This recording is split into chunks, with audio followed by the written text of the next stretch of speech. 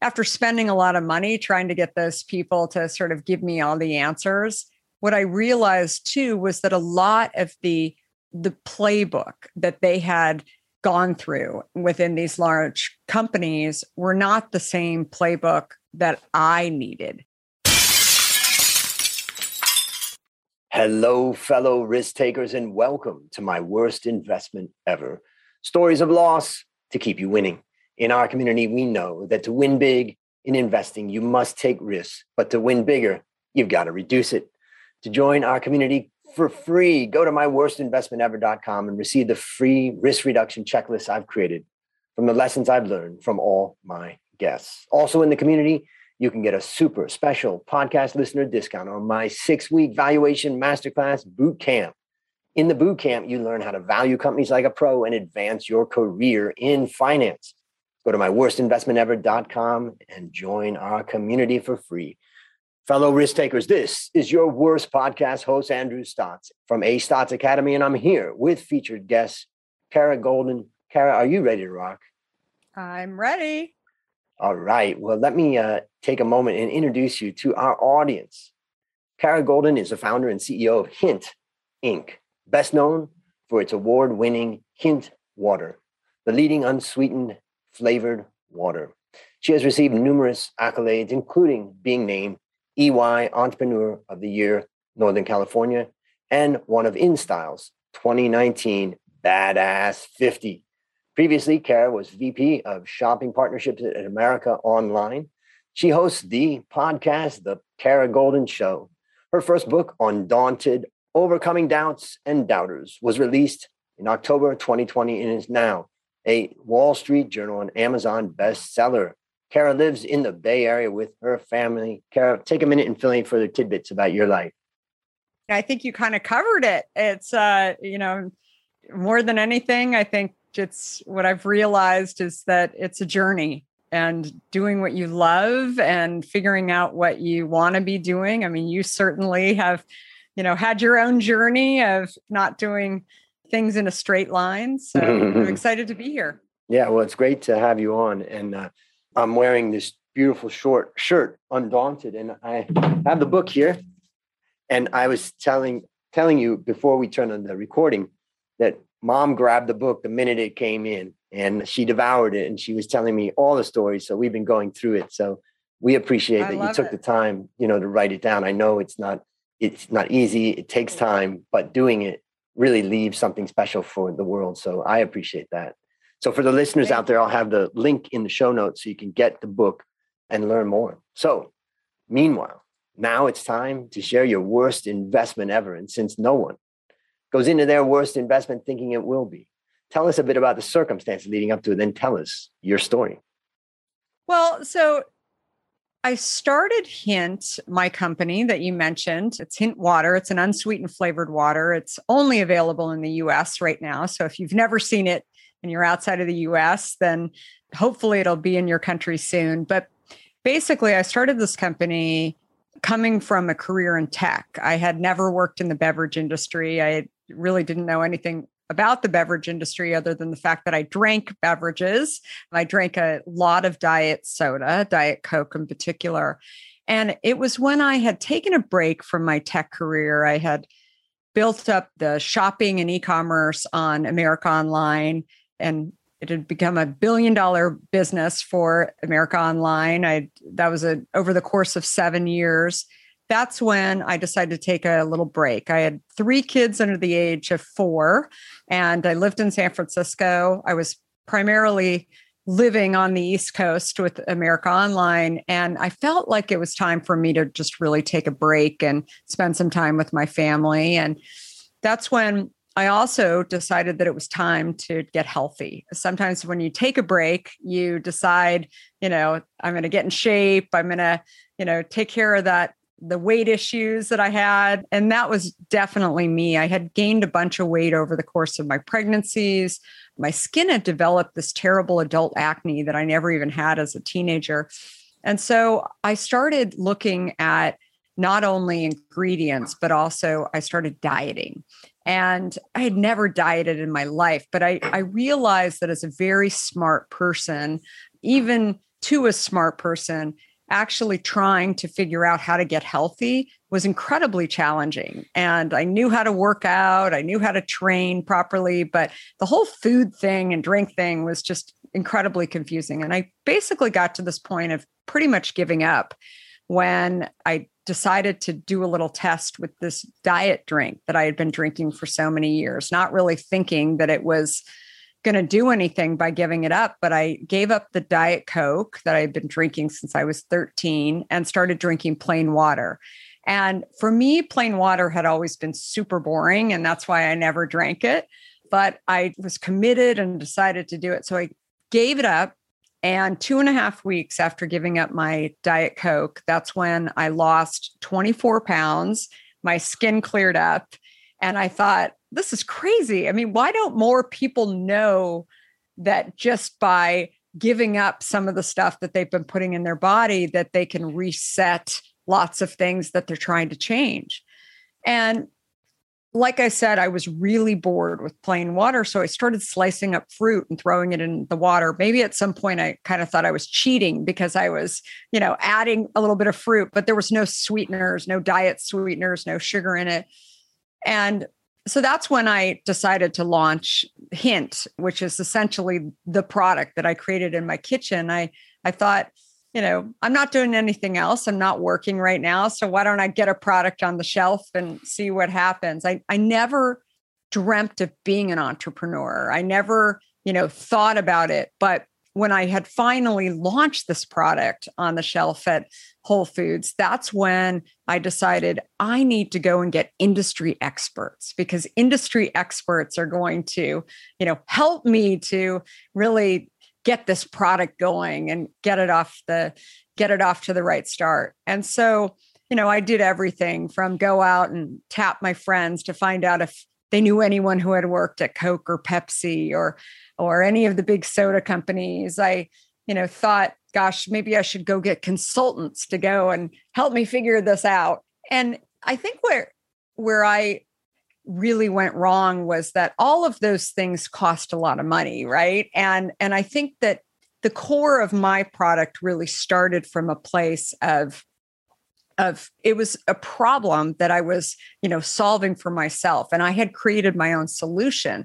But unfortunately, the beverage experts that were out there, the industry experts that I so wanted all my answers from them for, they didn't really understand the mission and the purpose behind the product. And that was sort of the first thing that I noticed. And, after spending a lot of money trying to get those people to sort of give me all the answers, what I realized too was that a lot of the playbook that they had gone through within these large companies were not the same playbook that I needed. And so I was actually setting up from square one. I didn't have the big red trucks that came down the street to go and deliver my product. I didn't have any of the relationships.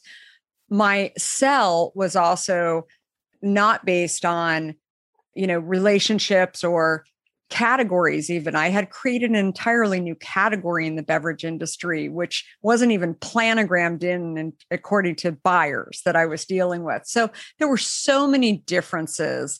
And what I always tell people that I've seen in every industry, entrepreneurs, and what I faced was that, when you're doing that, when you're creating an entirely new category, when you're doing something that comes from a mission and a purpose, it really is apples to oranges to these experienced people that I was paying so much money to in the early days, because they're used to running with their own playbook. They have their trucks, they have their, manufacturers that are manufacturing the product. So they couldn't do what I was doing, which was starting from square one. They came in years and years later. Somebody else started in square one. So they weren't going to be able to innovate and disrupt not only an industry, but also help me do things that I wanted to do, including beyond just launching the product, create a product that didn't have preservatives in it. So I didn't understand, coming from the tech industry into the beverage industry, why a water and fruit product with using real fruit without anything else in it needed preservatives. I mean, I philosophically understood that something that's natural and something that is real fruit will go bad over time. But I said, isn't there some other way to do this besides adding preservatives? And most people said, no.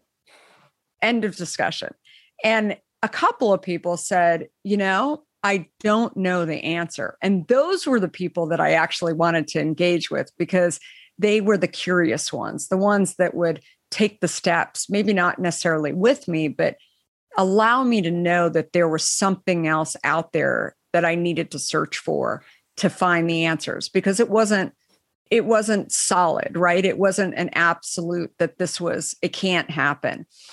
And so again, like the industry experts, everything from people that I hired to bottlers and co-packers that I was dealing with that said, this is the formula. This is the way it's done because it's always been done. Those weren't the people that were going to go outside of the box and actually figure out what else can we do in order to do it. So that was, I guess, the lessons as we get into this. So before we go to the lesson, let me just ask you, how long did it take before you realized this? Like sometimes, I mean, someone can exhaust all the money they have paying this. And I know for the listeners out there, it's not just starting a business. It's like, okay, I need someone to help me with marketing. I need to have someone to help me with this. And there's this, constant trade-off. Do I learn it myself? Do I build competency in my own business? Or do I go out and get someone? And then you're disappointed at times. And I'm just curious, how long did it take you to kind of figure this out? Yeah, well, the people thing in particular, I mean, those two examples that I gave, not only hiring people and for full-time people, but also the consultants, it was like that first year that I found. And the problem is when you commit to something, depending on who you ask, but you think you've got to give these people time as well. Like I now say to our managers, like, if you know it's not the right thing, trust your gut on stuff and, hire slow and fire fast, right? Like that's kind of the thinking. And I really, really believe that, especially if it also kind of went against something that now I believe a lot, which is that you've got to believe in yourself, right? It really starts with you. And if you don't believe in yourself, you go and try and hire this experience. Sometimes it can work and sometimes they can give you components. But again, what is the payoff? Like, what's the trade-off of hiring somebody and the expense? I think oftentimes what I've said is that you can figure out a lot of stuff along the way. It may take you longer. And so then because it's going to take you longer, is it worth the money to go and spend, right? To go faster?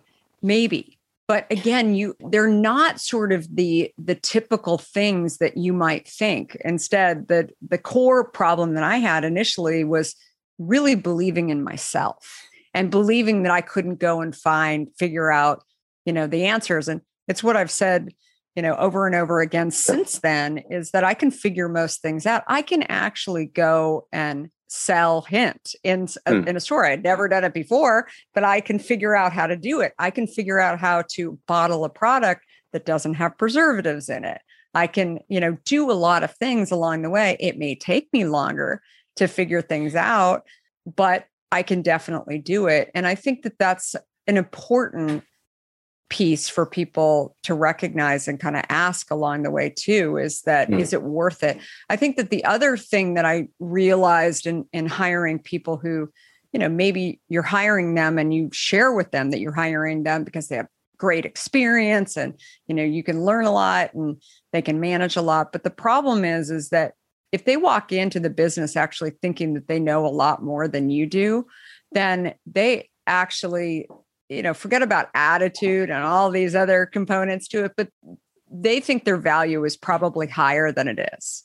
And so for the minute that you start asking, how do I produce a product that doesn't have preservatives in it, you start to have them question your credibility, right? Your ability, because maybe they've never thought about those. Maybe they're not that visionary entrepreneur that you are, that they believe that exactly what they had been taught from working at, Pepsi for 20 years, that this is the way it's done. And they don't even know what they don't know, but they believe because they have experience. And so I think over and over again, I've learned this lesson in different scenarios, I guess, but it's definitely, the experience is, I would say curiosity for me is really, and the ability to go try and the ability to kind of think outside of the box definitely is much more valuable to me and an employee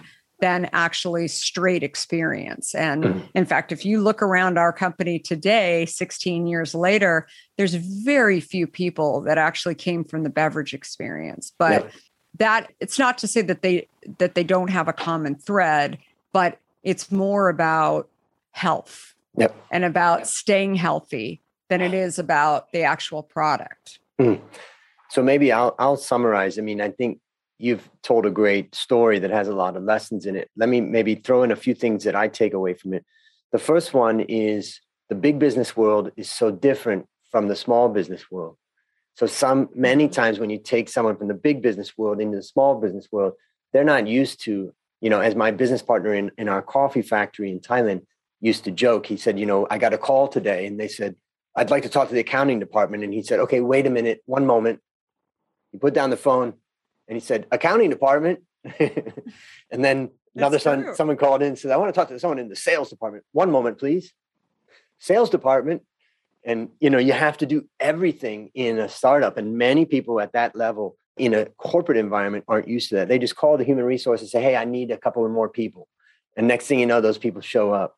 The second thing is be careful of A students. This is another lesson that I try to teach my students at university is that sometimes the skills that are required to get A's in school are the exact opposite skills that are required to be successful in business. Now, sometimes they apply like, okay, you're an engineer and you need to understand these formulas. And if you don't understand the way gravity works, well, you're not going to be able to build a building. But in business, sometimes it's about breaking rules, pushing boundaries. And that's not what someone learns success is when you fit into that mold of a student. The other thing that I think about too is that it's not just convention that you're fighting, such as, when you're introducing a new product, you're fighting Pepsi and Coke and all of these conventional ways of doing things.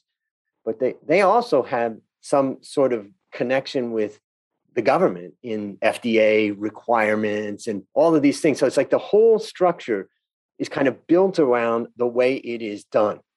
And so when you come in with this mission, with this trying to believe in yourself that I can do it, and you're going to kind of break that mold, the people in the system aren't going to change the system. They're going to operate in the system. So it's just, those are some of the takeaways. That anything you would add to that? Well, I think that those are all definitely correct. I mean, I think that the other thing that I've learned too is that you have a different structure when you're working. Obviously, you've worked in large companies and small companies, but you have a different structure. And I think that oftentimes when you're coming from what is perceived as a very successful company, I mean, those are kind of the most dangerous. I guess maybe those are the A students that you're talking about, that they're, that there's a cachet to it, right? That everybody thinks, oh, you work for that company and that's great. But the problem is that when those companies are really successful, the critical thinking aspect, the things that the challenging times, all of those things are, few and far between, right? Because there's a lot of spokes in the wheel that are kind of making it happen. And, that's kind of the clear thing. So when you're a little startup or even a medium-sized startup and you hire somebody that has been on, this rocket ship for a while, it's really important to understand when they came into the rocket ship, right? And, maybe they got fired from the rocket ship, right? That also happens too. That doesn't make them, I mean, maybe if they got indicted, it might be a different story, but that's the thing that I've learned. It's just understanding the phase that these people came in and what kind of challenges. Because I think that if you're in a large public company and you've never seen a challenge before, you may not know that if you're the person hiring, because you're so, the brand that they're at and in the industry that you want to play in is kind of throwing you, right, from actually being able to pay attention because you think you've got this great catch. By the way, probably an expensive catch too, right? So that's the thing that I've learned along the way, that it's kind of buyer beware, I guess, to some extent. Yep. Since we've got just a little bit more time, I know you had another story we talked about from the book, and maybe you could just also tell that second story so that people can understand what you went through with that, and then we'll wrap it up. Yeah, well, I guess kind of like people. I mean, I think that I touched on this just a minute ago as it relates to people, but also as it relates to partnerships and your brand. So for us, Starbucks was this, incredible coup that if we could get into Starbucks all over the US, that was going to be a big deal. And it took us a little while, and we finally figured out how to make it happen and got the yes. And we went into thousands of stores all over the US with just one flavor. It happened to be drinking it right now, the Blackberry Hint. And so I remember being really smart, asking, our buyer, so what is success, right? Good thing, like, when will you all be happy? How many bottles do we have to sell? For us, it wasn't just about getting it in, but also getting the reorders. And she said, if you sell 1.5 bottles per store per day, you're doing great. So every day I looked at those sheets, I looked at those numbers, and, they were slowly working in my mind. I wanted it done immediately, but it's slowly making its way to, getting traction and people trying it. And by the end of 6 months, we were at 1.5 bottles per store per day. And so I was feeling great, right? I didn't want those numbers to go down, and they didn't. They continued going up. And so after a year and a half, we're now at 3 bottles per store per day. And I'm thinking, this is great. My buyer's happy. Everybody's happy. We're happy. Starbucks is happy. They pay us. Everything is great. New buyer comes in and into the spot at Starbucks and sends me an email and said, I'd really like to meet you. Can we get on the phone? So we get on the phone, and she said, unfortunately, from the top, from Howard Schultz's office, we've decided to change strategy and remove some things from the case, including your product. It's nothing against you or your brand, but we're going to remove you from there and put in sandwiches and higher margin businesses that have higher ring and higher margins. So I'm like, you must be talking about another product because we're killing it with you. And I had worked so hard and had, really felt confident and good about this relationship, not thinking that they would ever wake up and kick us out at some point. And this was 40% of our overall business. And so when I got that news from the buyer, I remember thinking, this is really, really bad. But the worst part about it was that I had all this perishable product that was sitting in a warehouse that was going to go bad. And I said, so when are you discontinuing our product from all the cases? And the buyer said, in 2 weeks. So I thought, you can't do that. And she said, we can do that. And we are going to do that. And I'm very sorry. And I just thought, what am I going to do? Because I had to go back and tell my investors and the board and everything that this wasn't happening anymore. And I didn't have a solution because I had put all my eggs into this basket. Which seemed like the best basket to put it in. I mean, come on. Like a great basket but I didn't, if the sky fell, what was I going to do? I didn't have. What happens? What's the worst case scenario in this situation? And so we were pulled out of Starbucks, and that's when a couple weeks later, I actually got an email from another Seattle, Washington company called Amazon, and Amazon was starting this grocery business.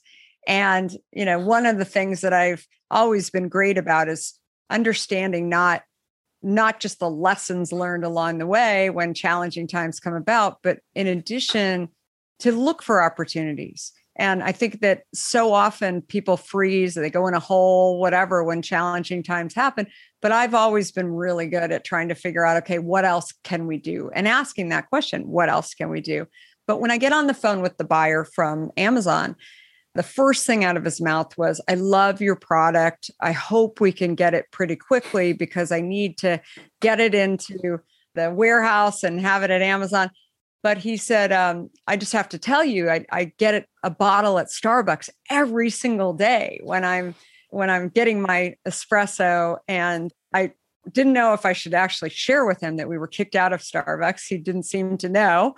But that's when I, really thought about Starbucks and how, while it had been, not the greatest situation, not the greatest end, what they had done was open up new opportunities along the way. So it wasn't all bad. But the next thing that, really hit me, though, was the fact that the reason why I was so aggravated and frustrated and frankly pointing at Starbucks about this, even though there was a lot of good to it. And sure, they didn't have to kick us out after 2 weeks and all, or within 2 weeks and all of that. But the key thing that I realized was that shame on me for taking my eye off the ball. That when great opportunities come around, like, Starbucks, you have to figure out what other levers do you have, right?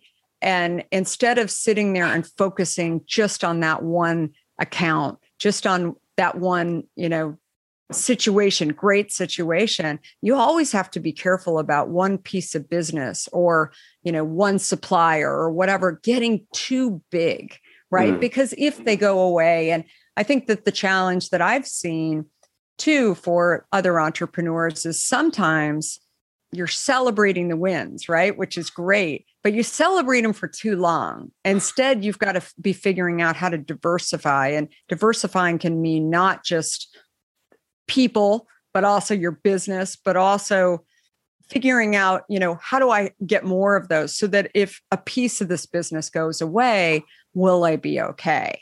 If there's a change somewhere in there, will I be okay? And so important lesson there. And I think in some ways, it's the same story.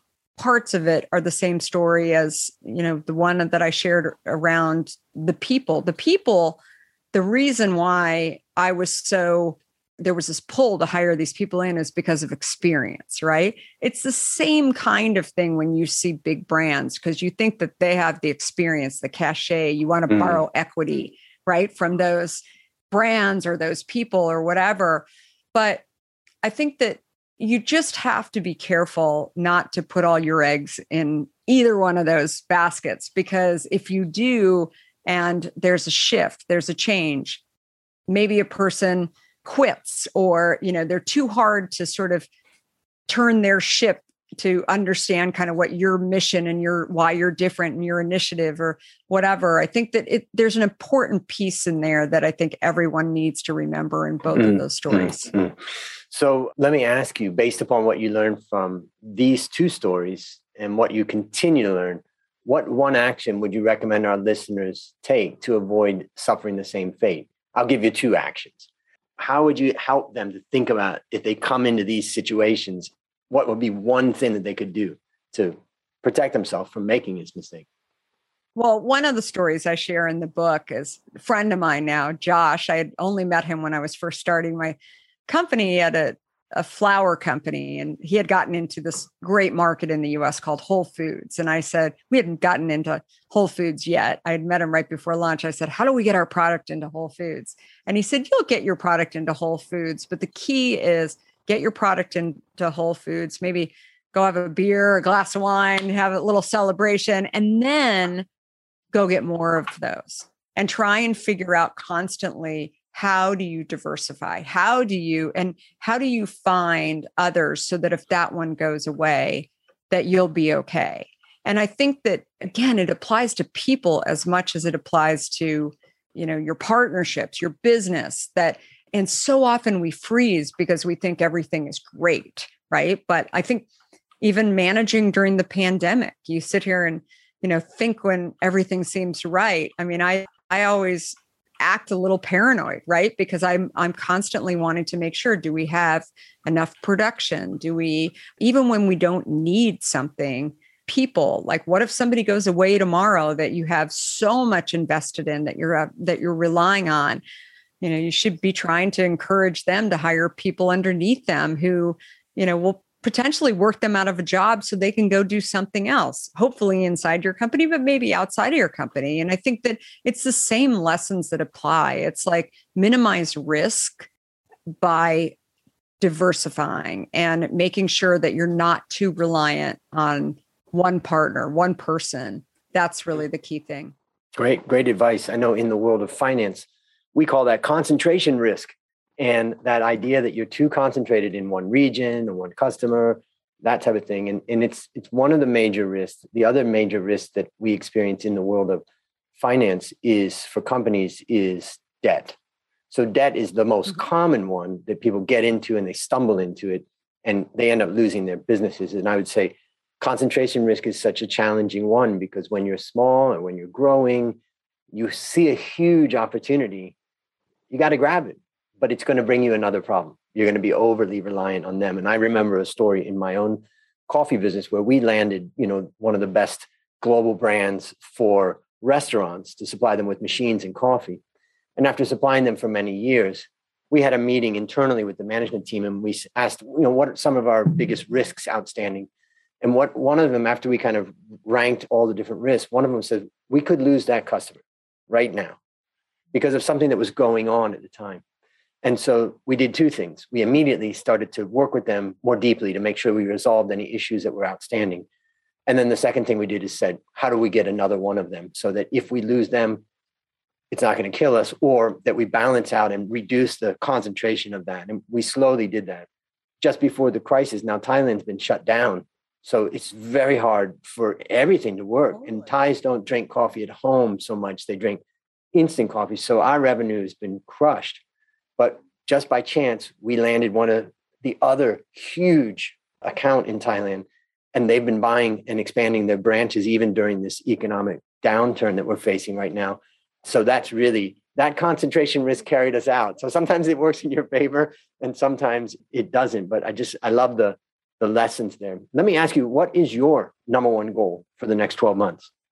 Well, we're building a standalone business. We've been doing that since day one. But I think for us, and maybe this was even emphasized even more during, the last year and a half during this crazy time. But, our focus has always been on helping people get healthy. And so we have other products that we have. I sent some of them to you. We've got sunscreen and deodorants and some other things that, really, really help. Yeah, lip balm that are just great products. And we've learned a lot about allergens and, for example, coconut, which I know is very, very common in Thai products. I mean, coconut is a class 1 allergen that, I happen to be allergic to it. So I know quite a bit about it. People focus on peanuts, for example. I mean, coconut it's not as big as the peanut allergies, but it's as dangerous. It will close the throat very, very quickly. There are tons of products that use coconut. It's not just coconut water, but the base of many of these natural products like deodorant, for example.